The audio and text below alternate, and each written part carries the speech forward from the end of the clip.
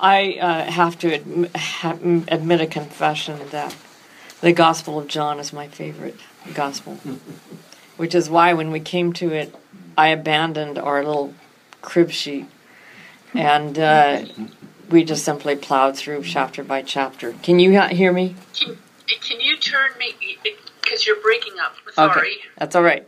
Sorry. Can you hear me now? I can hear you now. I don't know what it is about that. Yeah, well, it is what it is. And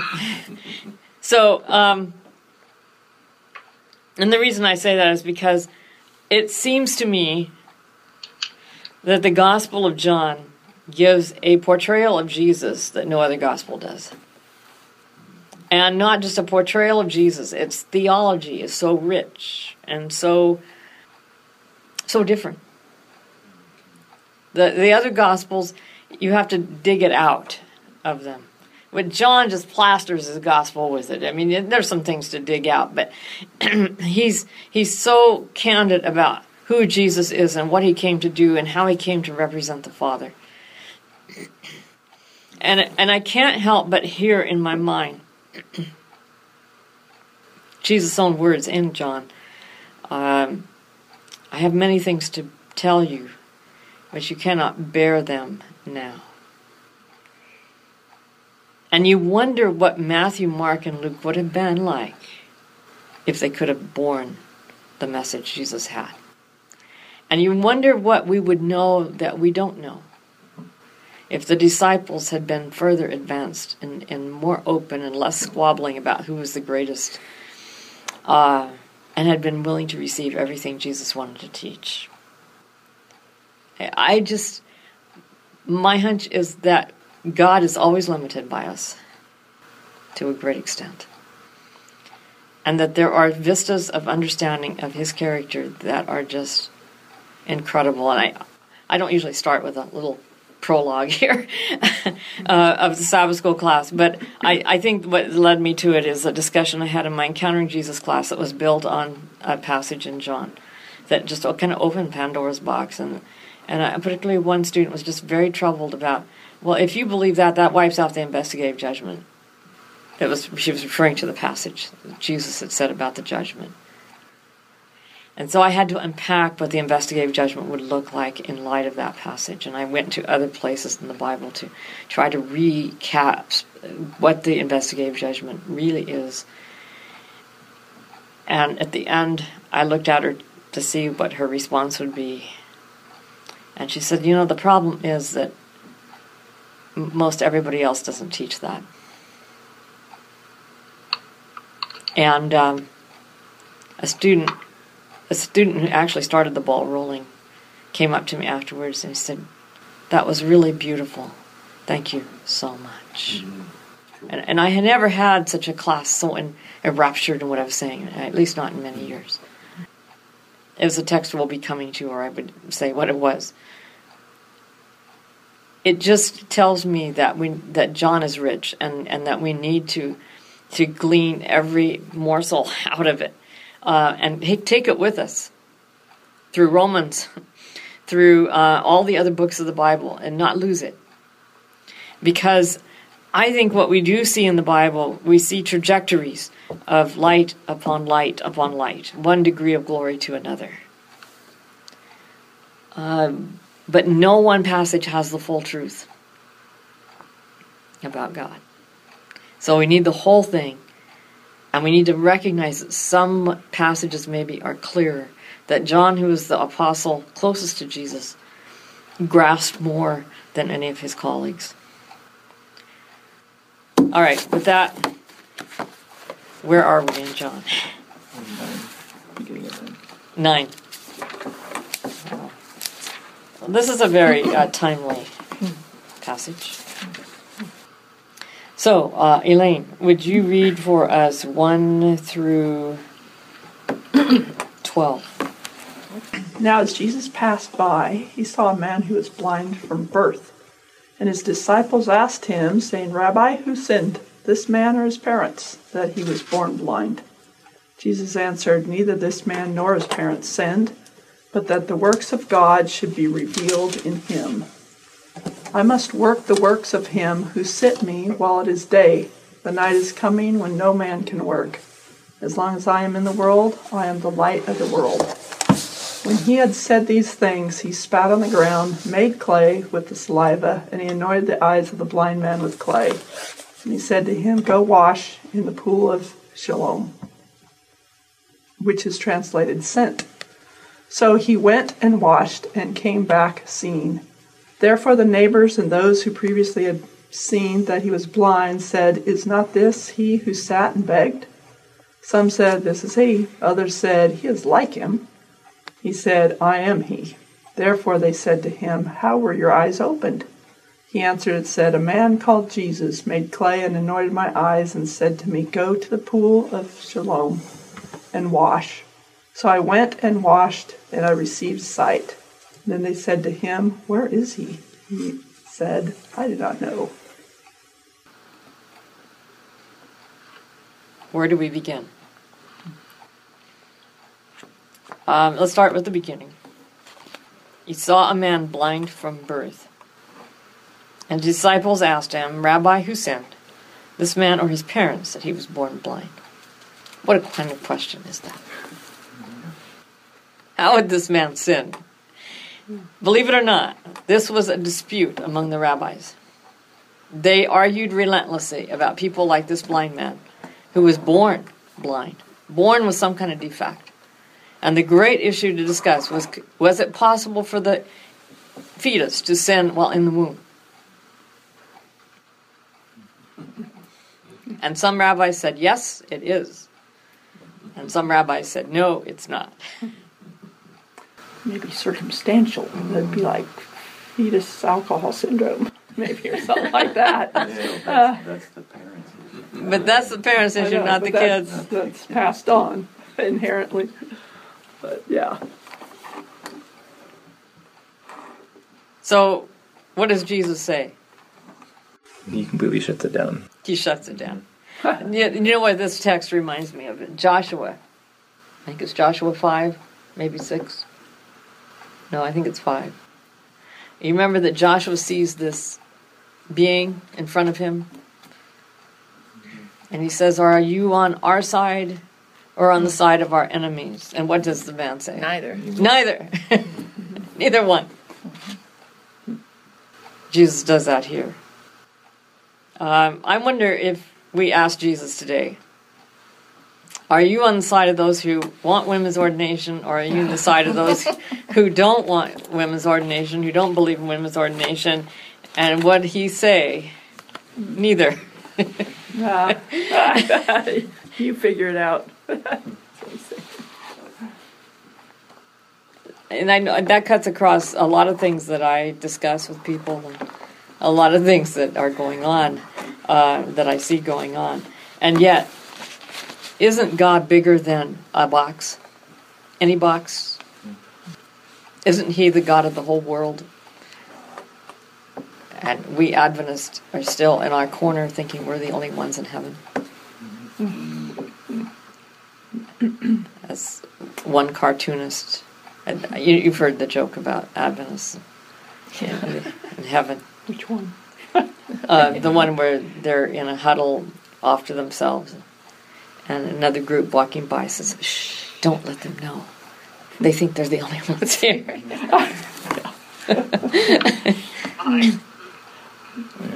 It always would be nice to have some definite guideline that you know is correct, wouldn't it?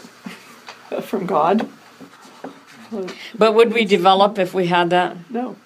That's why he gave us a brain. So. Because you think about child development. Children, when they're very young, in order to protect them, we have to tell them everything to do. Mm-hmm. We have to give them lots and lots of guidance and work with them.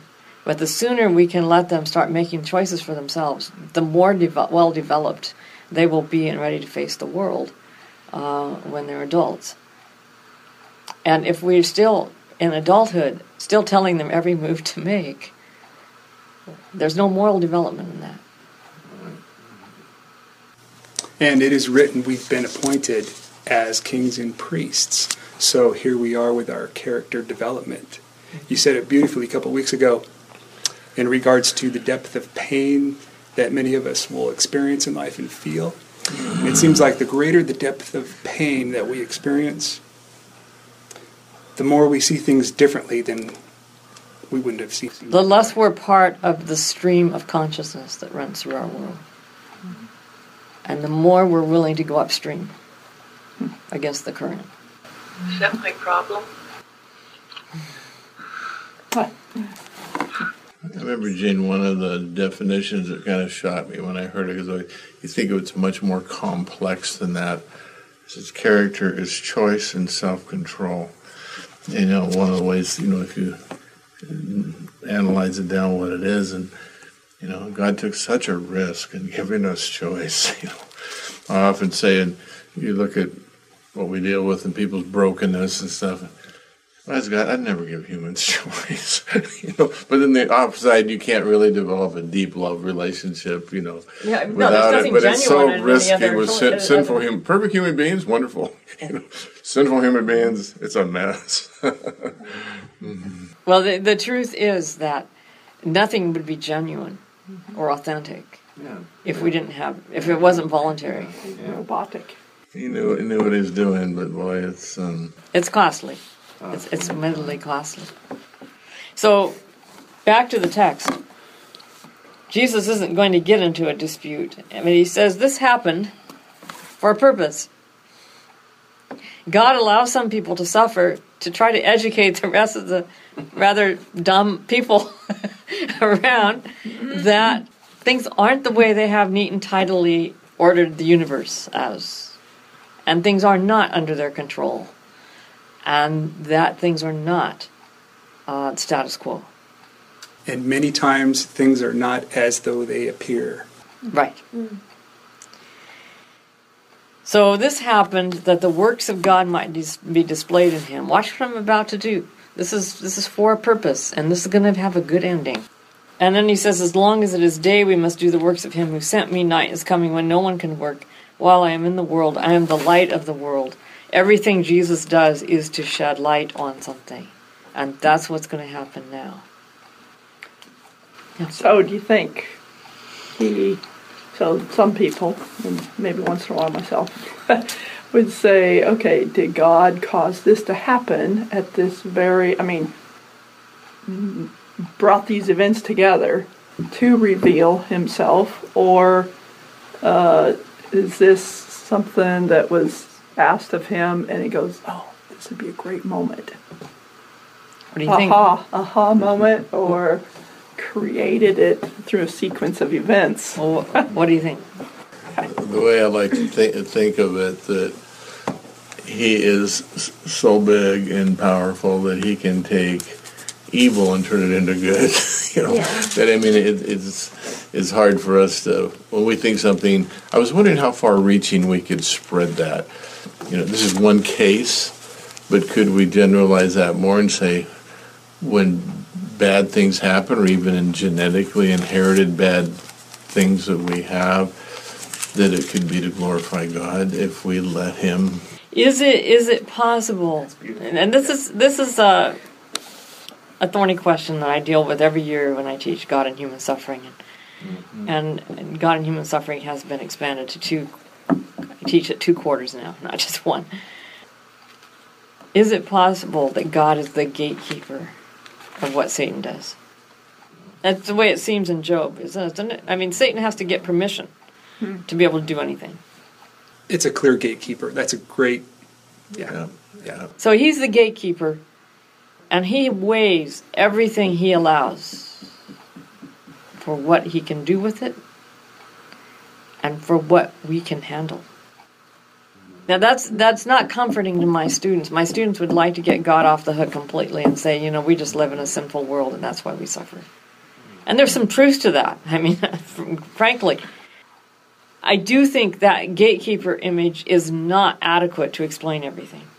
And the reason I say that is because there are things, because God has allowed us such freedom, that we do to one another, that he, by his very nature, cannot intervene on. Well, because of his rules of choice, Right. it's like 1 Corinthians. There's a point where I just have to leave you to your own destructive devisings and self-destruction, really. Because he, if you want to do that, he's not going to force you. And where that really cuts us to the quick is when children are caught in that. Kim.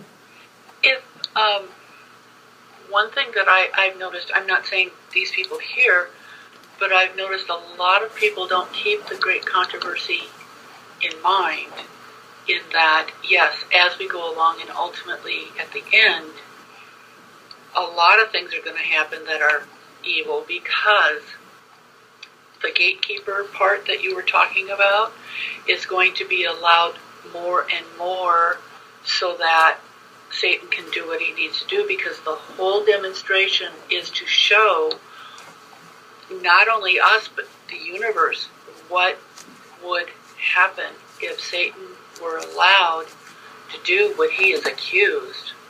Yeah. This thing's going to blow up here pretty soon. Well, it's a little bit like I don't know, those of you who are my generation and older may remember the 1970s when they came up with the J-curve. In the 1970s, they did some kind of demographic mapping, and they discovered that in a few decades, the population was going to explode exponentially. If it kept on the same rate it was going to explode. It had been going like this gradually, and suddenly it would go like this, and they called that the J-curve. Well, good and evil are on that kind of trajectory. The worse some people get, the better some other people get. Do you understand? In other words, I don't think there's a better way to look at this than to watch the election. People standing up for morality, for real morality, for how we treat one another, for how we respect one another and human dignity and human value.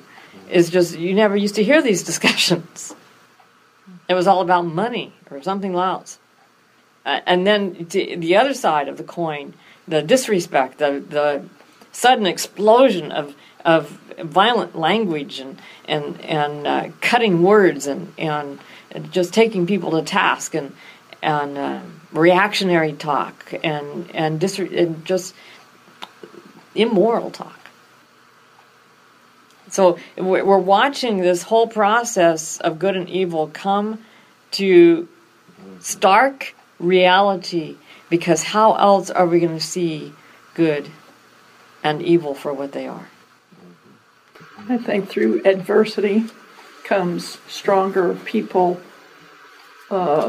testing their morals, but will come out of that even stronger. Like you say, with when you're put under fire, you're going to you're either going to crumble and get burned or come out of it. Yeah.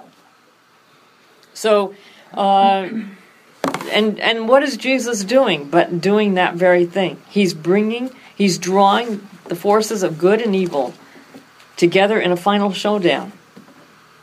And the reason I say final is because this is where Satan really is cast out of heaven, is at the cross. So this whole thing is going to come together. And the universe, not us, but the universe is going to see good and evil face to face. For in all of its horror, I mean, imagine watching this former friend and colleague who was once your leader, who has trumpeted all kinds of things, made all kinds of claims, and been very confusing and devious and causing things and then blaming them on God, but causing them in such a way you couldn't really detect whether he caused them or not. And he's at the foot of the cross trying to take the life of his Creator. That's when suddenly everything becomes clear.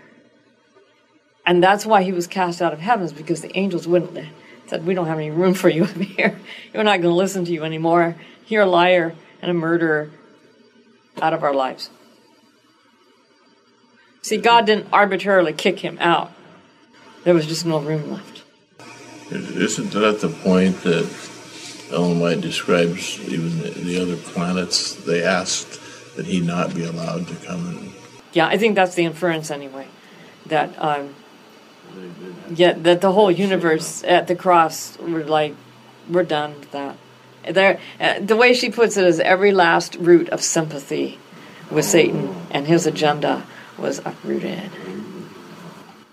Kim had another interesting point, though, as we come in this convergence towards the end, that evil will not appear as evil, and the deceptions will continue to increase, such that there is this condition where evil appears to be the good. And the good is made to be evil. Absolutely. Yeah, I've been thinking about that a lot. In fact, that's a tough one. That's one of those fact, things you mentioned earlier. What I was thinking about, what we can't handle. What I was thinking about is the recent events in the church where we use good language to depict evil. A year of grace with a Herculean sword over my head really is a year of grace. How does that work? You know, if you use the right word, you can make people think anything you want. It just baffles me. And it reminds me of an experience I had when I was in college. I was in my last quarter of summer school, and I was taking a class called Art Renaissance and Renaissance to Modern. So we started with the Madonnas, moved forward through the different periods to the Renaissance and then to modern period in art. And of course, in there's the Impressionistic period of Monet, and there's this little classical period. Ever heard of the classical period? That's the period where George Washington was painted without his mole. You know, he had this big mole on his face. And he was painted without it because in the classical period, art had reached its perfection. And you had it down to a gnat's eyebrow and you didn't deviate. So the teacher took us on a field trip. And since we were at Andrews University, he took us to the Chicago Museum of Art, which is one of the most fabulous art museums in the world. At least in the United States. It probably doesn't come anywhere close to the Louvre. But anyway, he took us there, and we took on this tour of the different periods. And I don't recall that we did them in chronological order, because I recall spending a lot of time with Monet, because my favorite, and after that coming to the classical period, which seems kind of backwards to me. But we came to this little room. It was a room in the middle of a larger display. And it was not even as big as this room. If you go to that whiteboard, that side, and draw a wall over there, that's the size of the room. And our whole class, which was a small class because it was summer school, managed to cram into this room. And there were only a few paintings on the wall. And we were told, well, you know, this, like we said, this is the period where art was perfected and you couldn't deviate from the rules. And so not very many people took up art. Yeah. So I looked around the room. You lose the creativity, you lose all that creation. Do it this way, it's like Helen Buckley's Red Flowers with Green Stems. So I looked at this one painting. Now, this is the period of the tail end of the Spanish Inquisition. And here is this painting of the Grand Inquisitor. Have you ever seen that painting?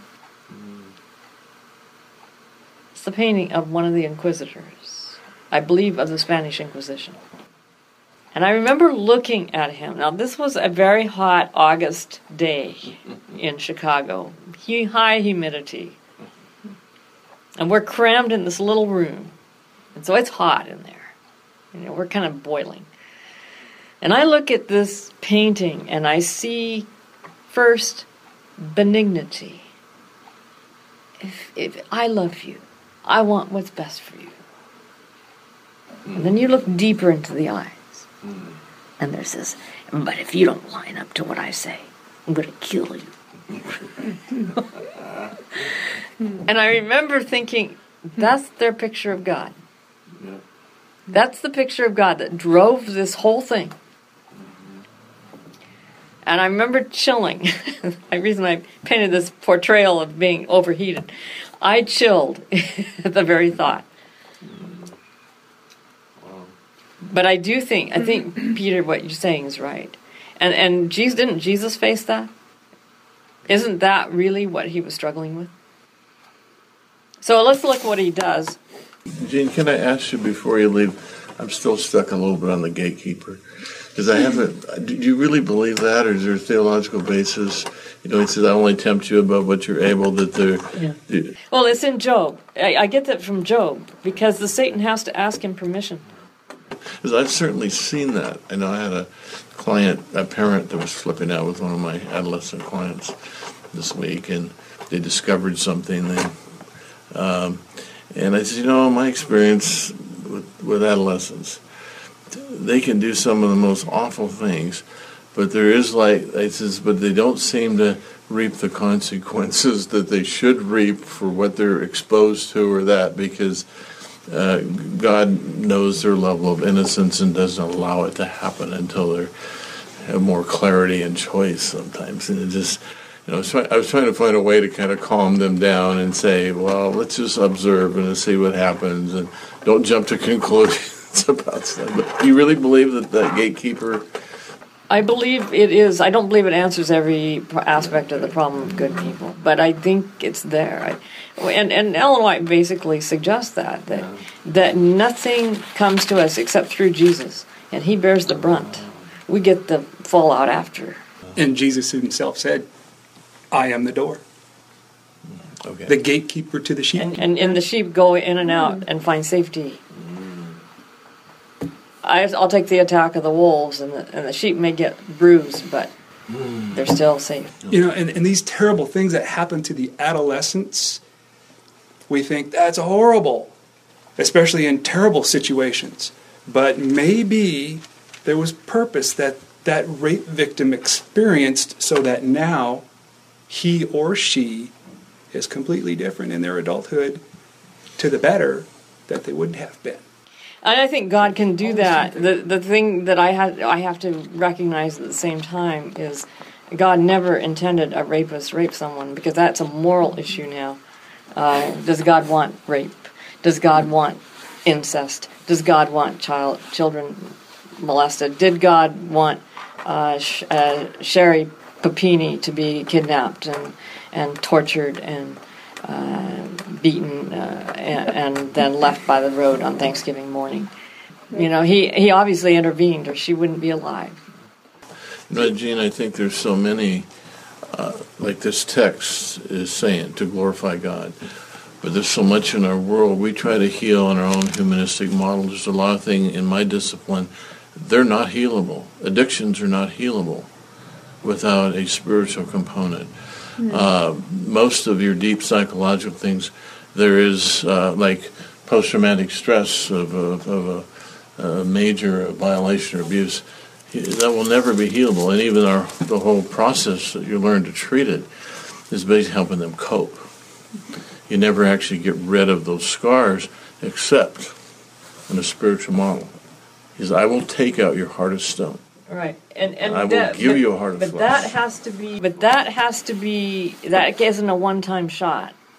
No, it can be. It has to be a constant drawing of the love of God and the intimacy that He has, because we still live in this horrible world, and we're still going to get bruised again and again. And I've known people who seem to be targets for Satan's anger. Right. Just through other people. It seems like every abuser found them and mistreated them. Right. Yeah, I think it's important that how we have a mosaic model where we have many different factors that we bring into play on this, and that we understand it in a holistic manner, because it's easy. I will see something from one side, find that comforting, and then my students that I'm teaching in God and Human Suffering will say, "No, that doesn't work for me because da-da-da-da-da," and I'm like, "Oh, well, I never thought it from that angle." And so from another angle, I need a different kind of solution for that. So it becomes a mosaic. It's sort of like, have you ever had symptoms, alarming symptoms, and you couldn't figure out what it was that was causing them? And so you tried treating it for this, and treating it for that, and treating it for that. And maybe it was a whole combination of things.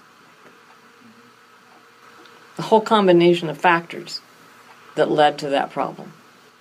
And that's what I've finally had to realize, is that our bodies are extremely complex, and often we have different issues that are breaking it down altogether collectively. And you can't just treat one thing.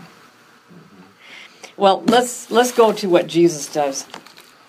Having said this, verse 6, he spit on the ground and made some mud with the saliva and put it on the man's eyes. Go, he told him, wash in the pool of Siloam. So the man went and washed and came home seeing.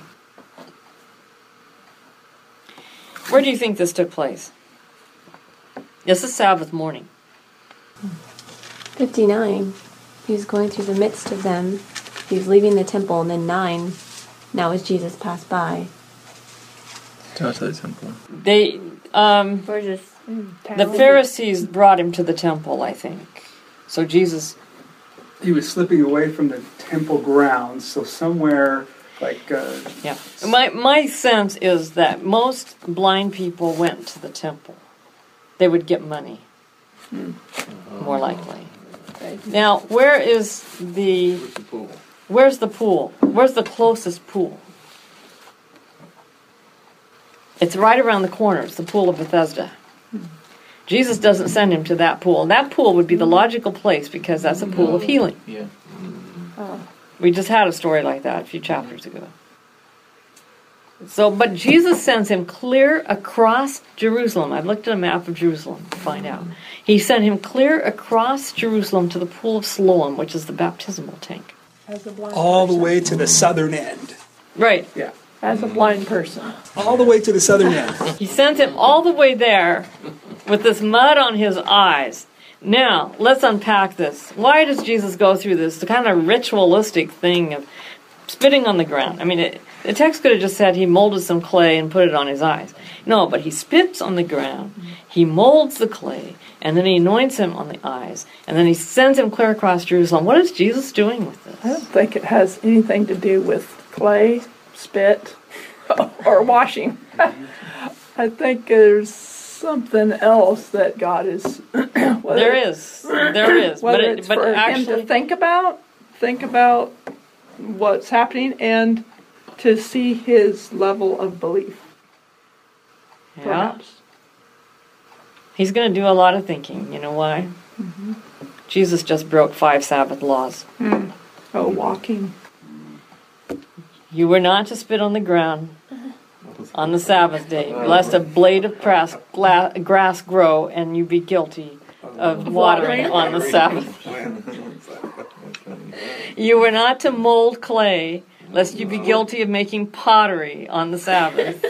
You were not to anoint anybody above the head, above the neck, lest you break the Sabbath, because you were not to wash the face or anoint the face above the neck on the Sabbath day. This is in the Talmud. I don't know if spitting on the ground is. I haven't come across it, but I read it some years ago, many, many years ago, actually, in the Sabbath School Lesson Quarterly. So I'm assuming somebody did their research and got a hold of that. And finally, he sent him a Sabbath day's journey and back. Too far. On the Sabbath day. He broke 5 Sabbath laws. And he made him wash his face, right? Which he wasn't supposed to do on the Sabbath day. That was 4. Is the washing of the face? Spitting on the ground, molding the clay, Right. anointing the eyes, washing the eyes, and going a Sabbath day's journey. Washing. And more than that, the man had to desecrate that holy water in the pool of Siloam because it was the baptismal tank. Oh, my God. With the mud. Mud. Oh. Wow. And then he comes back and tells everybody about it, of course. Yeah. And You can imagine. So Jesus deliberately breaks these laws. So that, I suppose, explains why they took him to the Pharisees then. Could be breaking all these laws. Yeah, that and the fact that Where this is is a he? terrible, terrible thing to have happened to their iconography of theology that they worship. because in their view, this man was born in sin, as they will say. Luckily, he said, I don't know where he's at. Because they were going to go after him soon. Well, let's see how far we get through the rest of this. And what is interesting is they don't even know he's so bright-eyed now and bushy-tailed. They don't even recognize him. Is this man? Oh, was he? Maybe he looks like him. And so they said, well, then he says, I am the man. So they said, well, then how were your eyes open? As if they don't know. And he says, the man they called Jesus made some mud, put it on my eyes. He told me to go to Siloam and wash. So I went and washed, and then I could see. Gene, did they have any paradigm where healing could happen? Because they seem to like to accuse Jesus, the devil. They don't have a way that you could receive. Well, they knew better. What about Elisha and all the healings he did? Yeah. What about raising people from the dead? Elijah and Elisha. They knew about it, but look at this. I was just working on this last night. Many years ago, here at PUC when I was a student, God called me to be a theologian, and He anointed me for that task after the manner of the Levitical priests. And I had to raise, I was writing something last night about this and thinking, okay, can the voice of God in the general conference and session undo what God has done in my life? He anointed me. That's the closest you're going to get in the Bible to it, ordination. Can this be? Well, what would the side who's opposed to women's ordination say about my ordination from God? They would say it's of the devil. And I know that for a fact because there's a lot of talk about how the rebellious unions are satanic. So, if that's the case, it isn't that they don't know. It's that they won't believe. Mm-hmm. They won't believe. They could just as easily ascribe this to God. They have it in the scriptures. But no, because it's not our way, and because we're not in control of it, and it doesn't match our theology, and He's destroying our theology, it's satanic. So they said, where is this man? And it's interesting, he knows that his name is Jesus. You remember the man in chapter 5 who carries the mat? He doesn't even know who he is. But this man knows that he is Jesus. So they bring to the Pharisees the man who had been blind. Now the day on which Jesus had made the mud and opened the man's eyes was a Sabbath. Therefore the Pharisees also asked him how he had received his sight. He put mud on my eyes, and I washed, and now I see, the man replied. Some of the Pharisees said, this man is not from God. See, there it is. For he does not keep the Sabbath. He just broke 5 rules. Mm-hmm. They've lost the spirit of the Sabbath. And so the others said, but how can a sinner perform such signs? So they were divided. Then they turned again to the blind man. What do you have to say about him? Was your eyes he opened? The man replied, he is a prophet. They still did not believe he had been blind and received his sight. We know we make ourselves look like such idiots, don't we? Are you sure he was blind to begin with? Faking it. We know, and so they ask his parents, is this the one you say was born blind? How is it now that he can see? And his parents are scared, obviously. We know he is our son, his parents answered, and we know that he was born blind. But how he can see now or who opened his eyes, we don't know. Ask him. He is of age. He will speak for himself. That's good. Isn't that how we deal with things? Yeah. He did it all. Yeah. I think the Pharisees had Passing way the too buck. much time on their hands to deal with.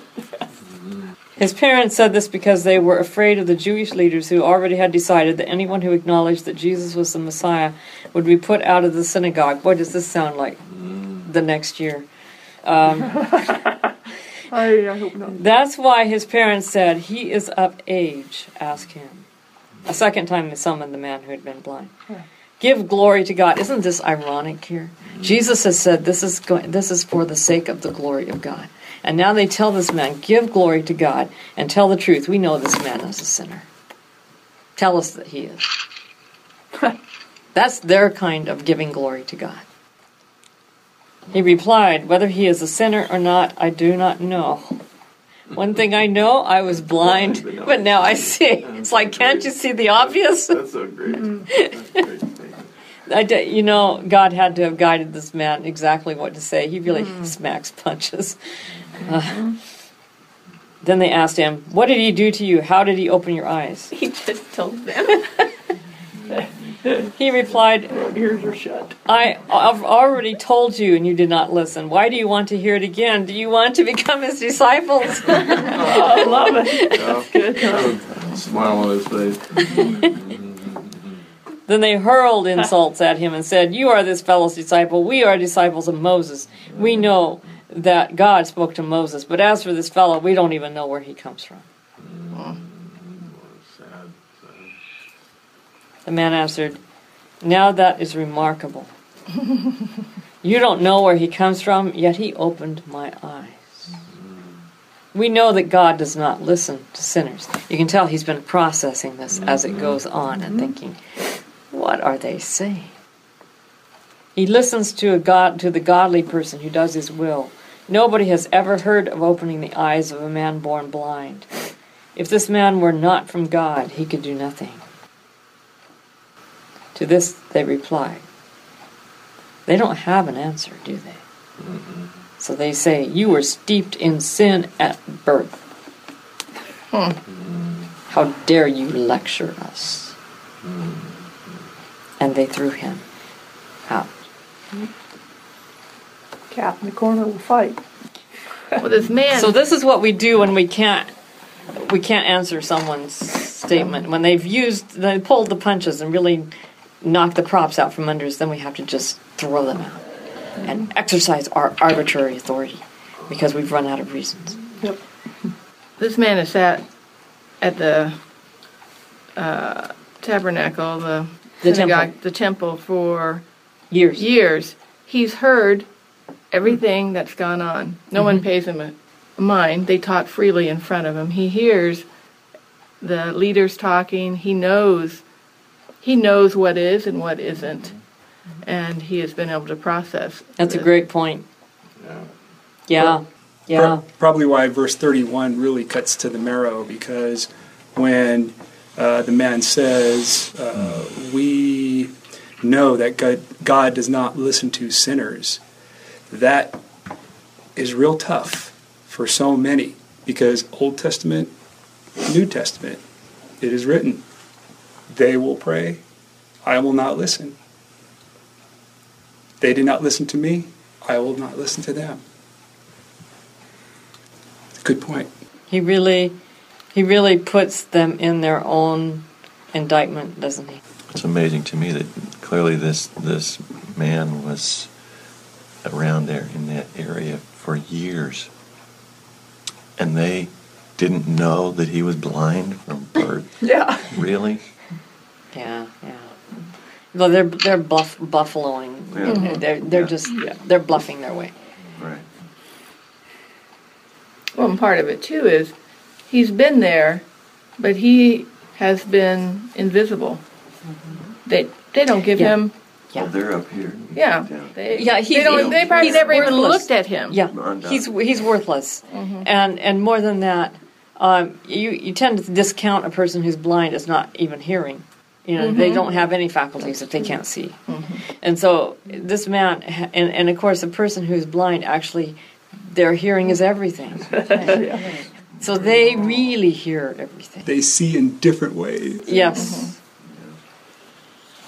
So Jesus heard that they had thrown him out. When he found him, he said, do you believe in the Son of Man? Who is he, sir? The man asked. Tell me so that I may believe in him. Jesus said, you have now seen him. In fact, he is the one speaking with you. Then the man said, Lord, I believe, and he worshipped. So what simple, childlike. What an incredible moment. Isn't that an incredible moment? Here are these frowning religious authorities who have just thrown him out. And he finds Jesus. He can now see, and he worships him. What version are you reading? Verse 38. What version? Today's New International Version. Jesus said, "For judgment I have come into this world, so that the blind will see, and those who see will become blind." Oh. Some Pharisees who were with him heard him say this and said, "What? Are we blind too?" Jesus said, "If you were blind, you would not be guilty of sin. But now that you claim you can see, your guilt remains." If you were honestly blind, this man was honestly blind. He never tried to deal with the issue of whether he sinned or his parents sinned. You notice that? He just accepted his lot, humbly, with all of its stigma and all of its denunciation. But he's been processing, hasn't he? All these years. Until the moment he's put on stage, the spotlight on him. And in that moment he can see, and he sees more than sees. He sees the truth about God. He sees the truth about sin. He sees the truth about these fraudulent, hypocritical religious leaders. And Jesus said, if you were like him, honestly admitting your blindness, you could see. I could open your eyes. But because you refuse to admit that you're blind, you're stuck. You're blind. No admittance to needing something that God has to offer. Somewhere I heard there's none so blind as he who will not see.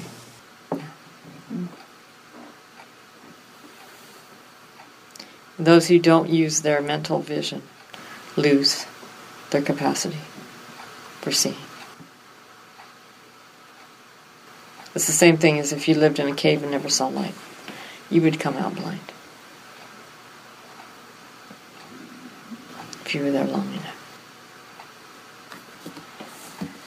Application. Fulfillment of Scripture, Isaiah 29:18. Other parts in Isaiah. Which says? In the Geneva, verse 29:18, "And in that day shall the deaf hear the words of the book, and the eyes of the blind shall see out of obscurity and out of darkness." Which means that the bulk of God's people may not be in the Adventist church. Are we ready for that?